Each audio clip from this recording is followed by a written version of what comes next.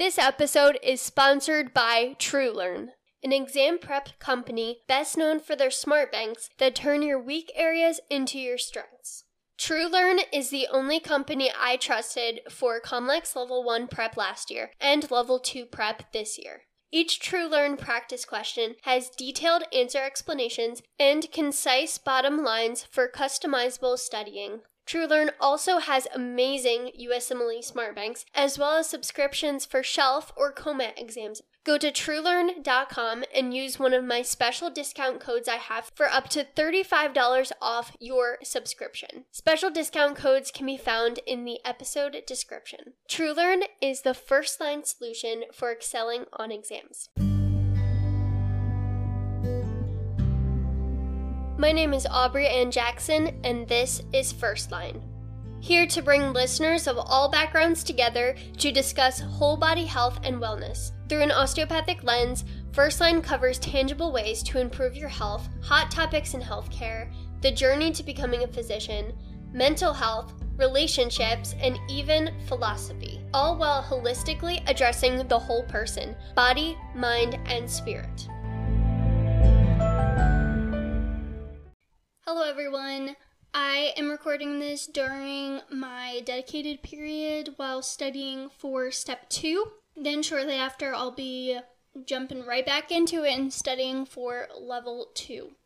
So I definitely should be studying right now, but I took the time to record this because I know that many students may have even already started their clinical rotations this year, so I wanted to make sure that I got these episodes out early enough that it will be helpful for you. This episode is a continuation of some of the frequently asked questions that I get from underclassmen. So, in case you don't know, I do have other episodes about clinical rotations. This is actually the third episode in this mini-series. I am an upcoming fourth-year student. It was only a year ago that I started clinical rotations myself, so I knew what I was wondering too. So this information isn't outdated by any means. It's very much applicable to you as well. And even if you're not in medical school, maybe you're in nursing school or PA school, then I think this is going to be helpful for you as well. Of course, I am still going to use language that is consistent with medical school because that is what I know. And so this episode, we're going to cover other specifics like what day-to-day looks like as a third-year student, more about a good template for getting a history from a patient. So without further ado, let's get into it. I've been asked before, because at osteopathic schools, many times schools do not have their own hospital system associated with the medical school. And my school is included in this, so we have a site that is in town where about a third of our students go for rotations, and then the other 2/3 go either somewhere else in our state or they even travel to a different state. But all that means is that how the hospital system is set up, even the one in town, is that it's not built for the purpose of training medical students. It's not an academic institution. So that means that a lot of the sites that we have to go to is a little bit of a drive. So that might be typical for a lot of different places. Sometimes it's a longer drive. And so students have asked me, well, what do you do with these long drives? And even if you have a short commute, you're still going to need to drive in the morning. So what should you be doing during these drives? Well, I recommend podcasts, whether you listen to my podcast or not. So I make these episodes, they're always between, with the exception of the one episode that I had a guest on, the episodes are between 20 and 30 minutes, which is the average commute time. But of course, I only have an episode once a week, so you're going to have other days out of the week that and also on your drive home that you're not going to have an episode to listen to. I do encourage you to go back and listen to the rest of my episodes, but other podcasts that students have really liked include podcasts that are specific to whatever rotation that you're doing. So one that I was recommended to listen to was called Pediatric Clerkship, a medical student guide for the pediatrics rotation. And then I listened to one called Surgery 101 during my surgery rotation. And then the last one that is always recommended, and one that I only recently started listening to a lot, is Divine Intervention Podcast. It makes me feel more productive than just listening to music, but I think that listening to music is a stress reliever in itself too. So sometimes if you're feeling burnt out and you're studying all day, or you're in the clinic all day and then studying every night, sometimes taking a break with some music is really nice, but podcast is a good way if you want to study. So if you're wondering what my day-to-day looks like, so I always wake up 2 hours before whatever my report time is, and sometimes that's really early, sometimes it's like 5 a.m., maybe even 4:30, and the reason why I do that, and this is even if it takes me 15 minutes to get to the hospital, I do this because I can wake up and really take my time for myself and start the day productive instead of rushing around. So I can drink my cup of coffee that I have every day, and I can eat a good breakfast, which is important, and I can either make a pretty good dent in my Anki cards, or I can watch a video from one of my video resources. That really just sets the tone, and then I leave however long it takes to get there. It's usually 15 minutes to get there, so usually I'll leave at least a half hour at a time, because getting there early matters. I talked about this on the last episode.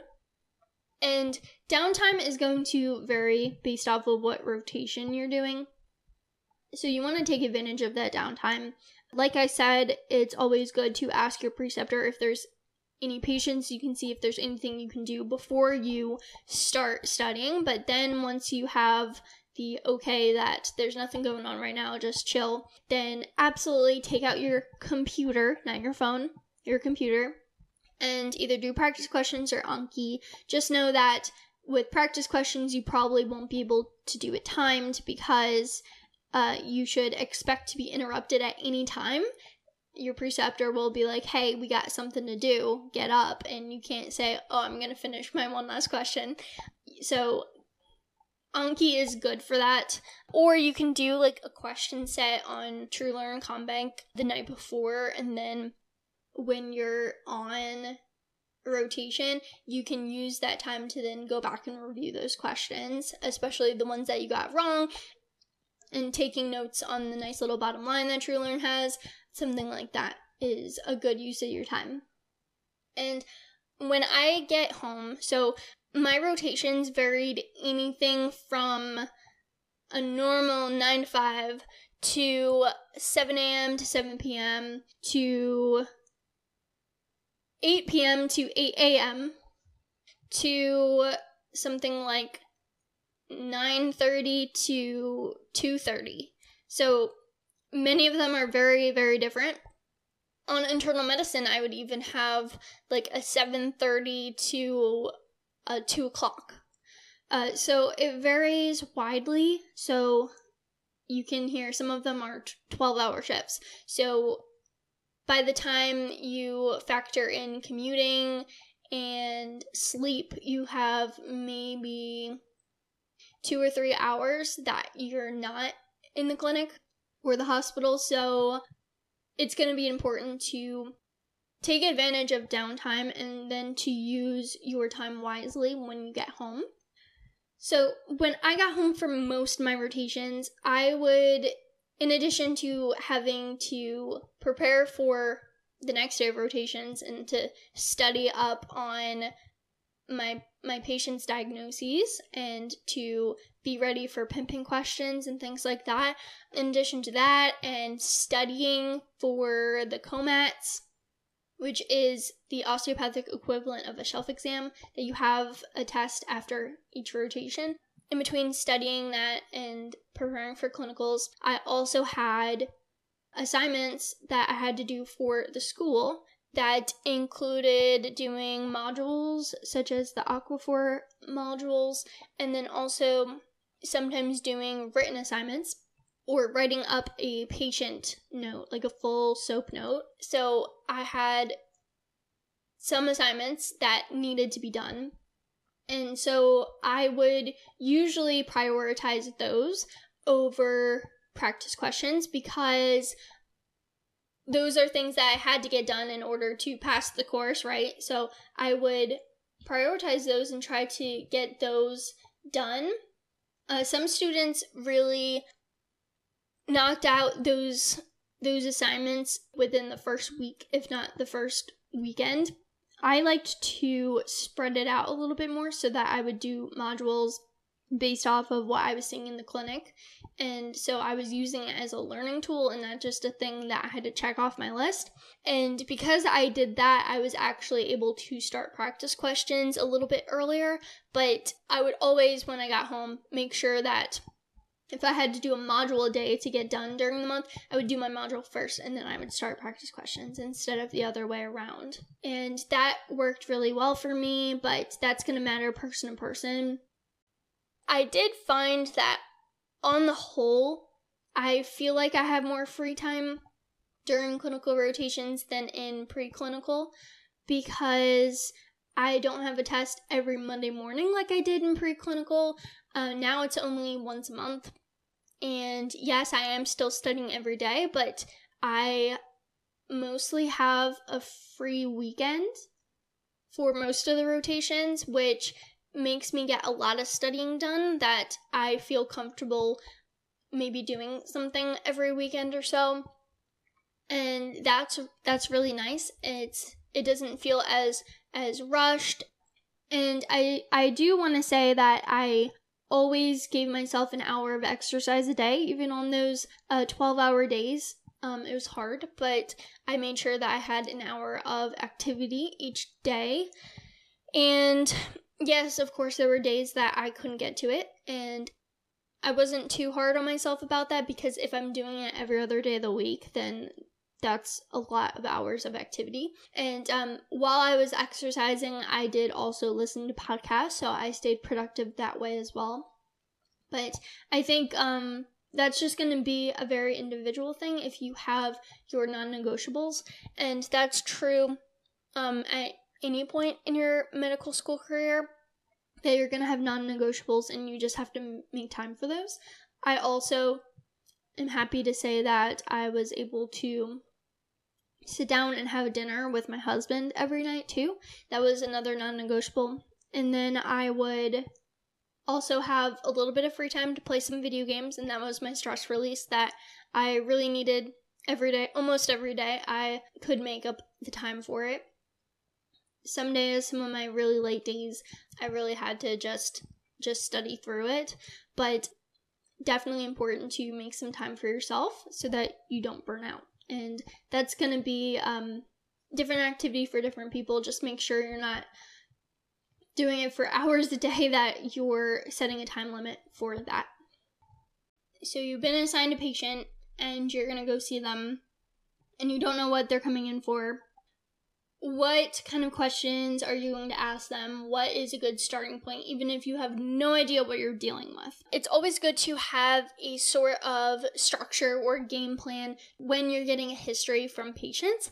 Obviously, you want to eventually get their past medical history, past surgical history, their social history, and what medications they're taking. But as far as getting more information about what is bringing them in, so that's called the history of present illness, it works a lot better to have a structure to it. And you may have been taught a different structure and a different template for this, but I'm just going to share with you one that my school teaches and that I use successfully during clinical rotations, and I thought it was a really good starting point. So it has a certain order to it, but the order doesn't really matter. I think for the most part it is a good order, but as you go on with clinical rotations, you'll know the questions you need to ask, so you can go out of order for it to sound more organic as a conversation, and then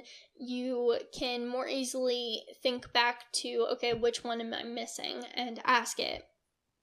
Not every question will apply to every patient, but for the most part, it's a really good starting point, and then you can add or remove different questions based off of what you're dealing with. This one specifically works really well with pain complaints.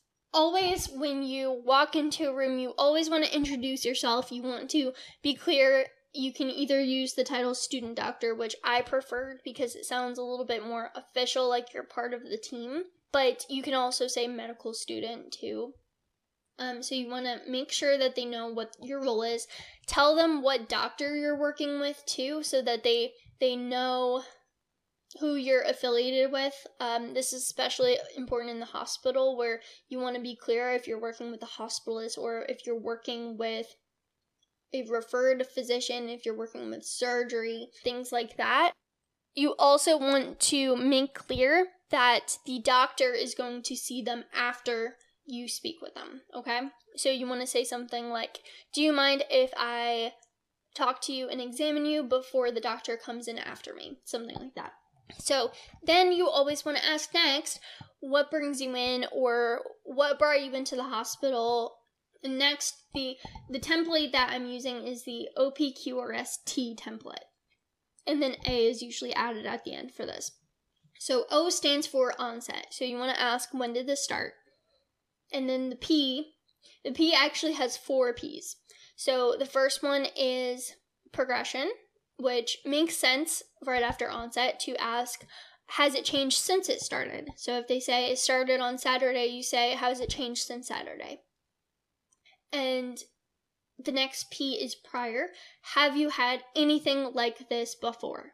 Then the last 2 Ps are palliate and provoke, which just means, does anything make it better? Which you want to ask first, and then you want to ask, does anything make it feel worse? And then the Q is 2 Qs, so it's quality and quantity, which aren't always relevant, but if someone is in pain, for quality you can ask, can you describe the pain? So give it a quality.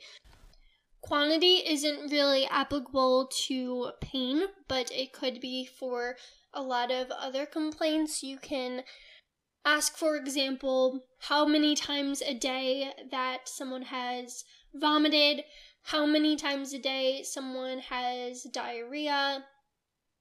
If someone has heavy menstrual bleeding, you can ask how many pads they have to use. So something like that. And then next is the R's, and the R's are region. So you want to make sure that you know where the pain is. And this could also go for like numbness, tingling, but for a lot of complaints, this might not be applicable. And then radiation refers to asking the patient if the pain or the symptom spreads anywhere else at all. So we did OPQR. S is next.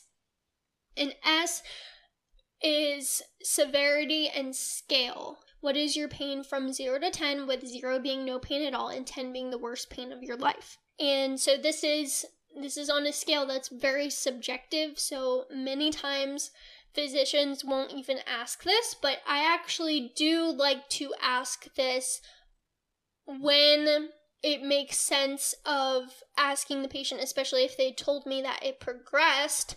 I'll ask them, what was it out of 10 when it first started and what is it now? And if they told me that they took any kind of medication or tried anything to treat the pain and it either helped or made it worse, I'll ask, well, what was the pain after that, after taking that?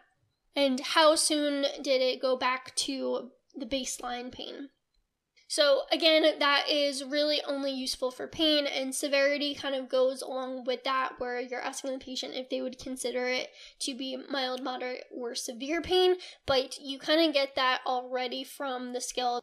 Those are the S's, and then T, there's 2 T's. One is timing, so you can ask what time of day or what timing of other daily activities does the symptoms occur. So this could apply to pain, like you have more pain when you're standing and walking around maybe. And this can also apply to other symptoms, like maybe you have heartburn after meals. And then sometimes you might have symptoms that only occur at night, like maybe you have a nighttime cough. So those are just things that you can ask based off of the patterns that you know from different disease processes. So if someone's really sounding like they have GERD, for example, you wouldn't want to just ask what times of day do you notice it most. You'd want to specifically ask about after meals and specifically about laying down at night too. You can ask specific timing questions based off of what you've already been given and what you think the diagnosis might be. And next is treatment. So this is one that I sometimes actually ask earlier as part of the P's, as far as the progress of the pain or the symptoms in general, and then also what makes it better and what makes it worse, because a lot of times when you ask what makes it better, patients will then tell you what they tried to help it, and they can say that it worked. But this is included as its own point just to make sure that you're specifically asking, have you taken medications for it? Have you tried something to treat it? So this can include if you have knee pain, that might include if you tried to use ice or elevation. Things like that can be included as part of this. It's not limited to just medications. So you kind of can guide based off what you think people might try. You can specifically ask about it, because if you just say, what have you tried to treat the pain? They might be able to tell you that I tried to take aspirin, but they might not know to also say that they tried to rest, and resting didn't really help. Because resting might, in the patient's eyes, not seem like a treatment, but for you, it provides pretty good information.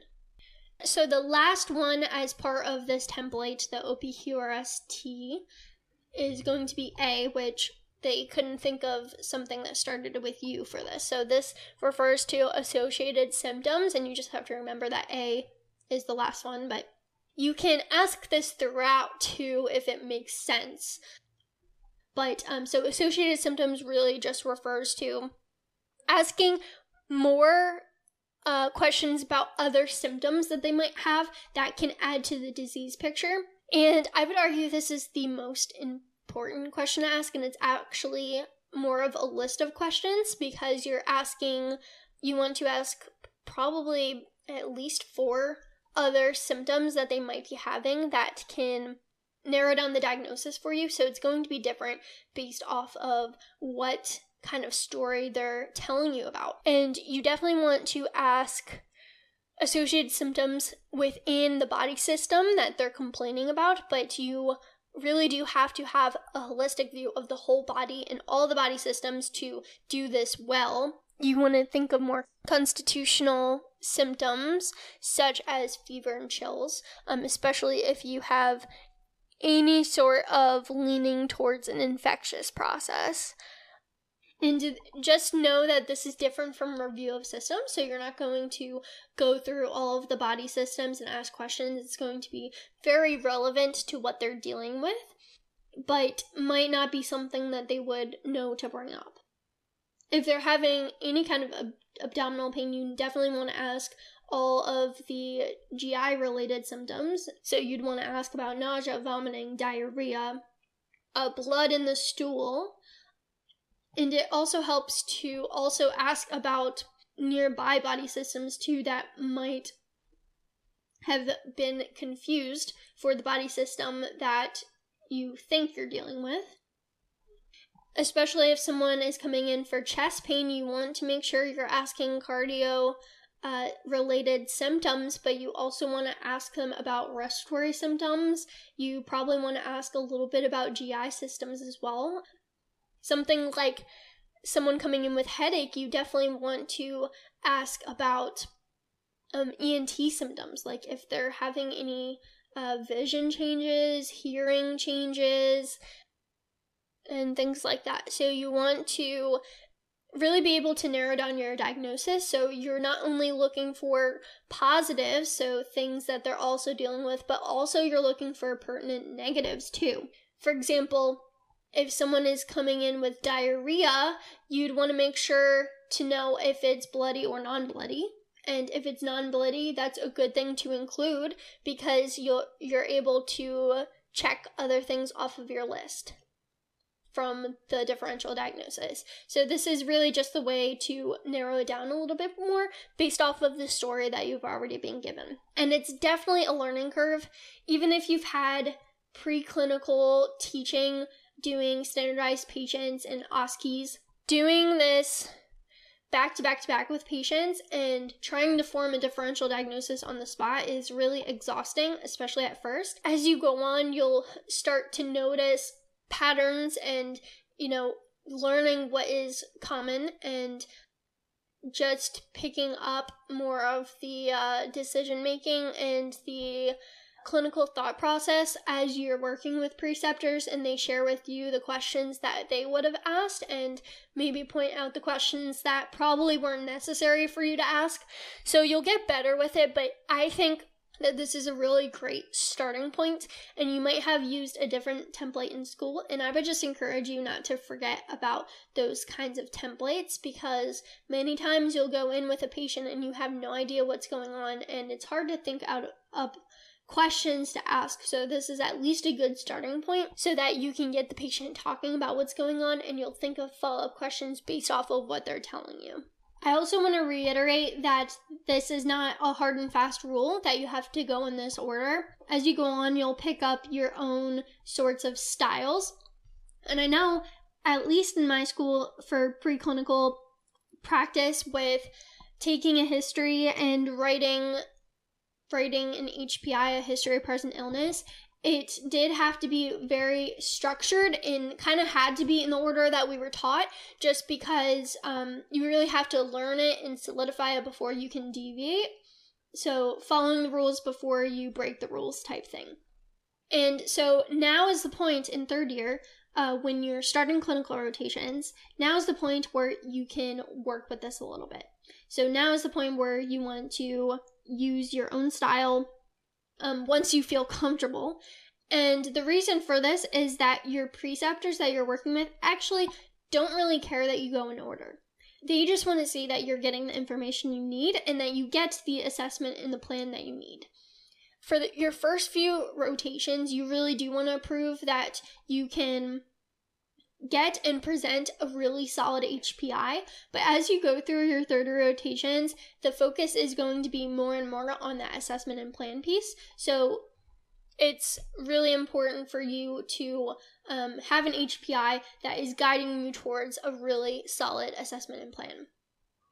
So you do need all of the pertinent information, but it doesn't really necessarily have to be in the order that you may have been taught, and even the order that I just went over. I said this on the last episode, but just to say again, physical exam is based off of their chief complaint and what they're coming in for. I think a good thing to start with is auscultation of the heart and lungs, auscultation and palpation of the abdomen, checking for edema, and checking for upper and lower extremity pulses. And as I go through this physical exam, I usually do review of systems as I go.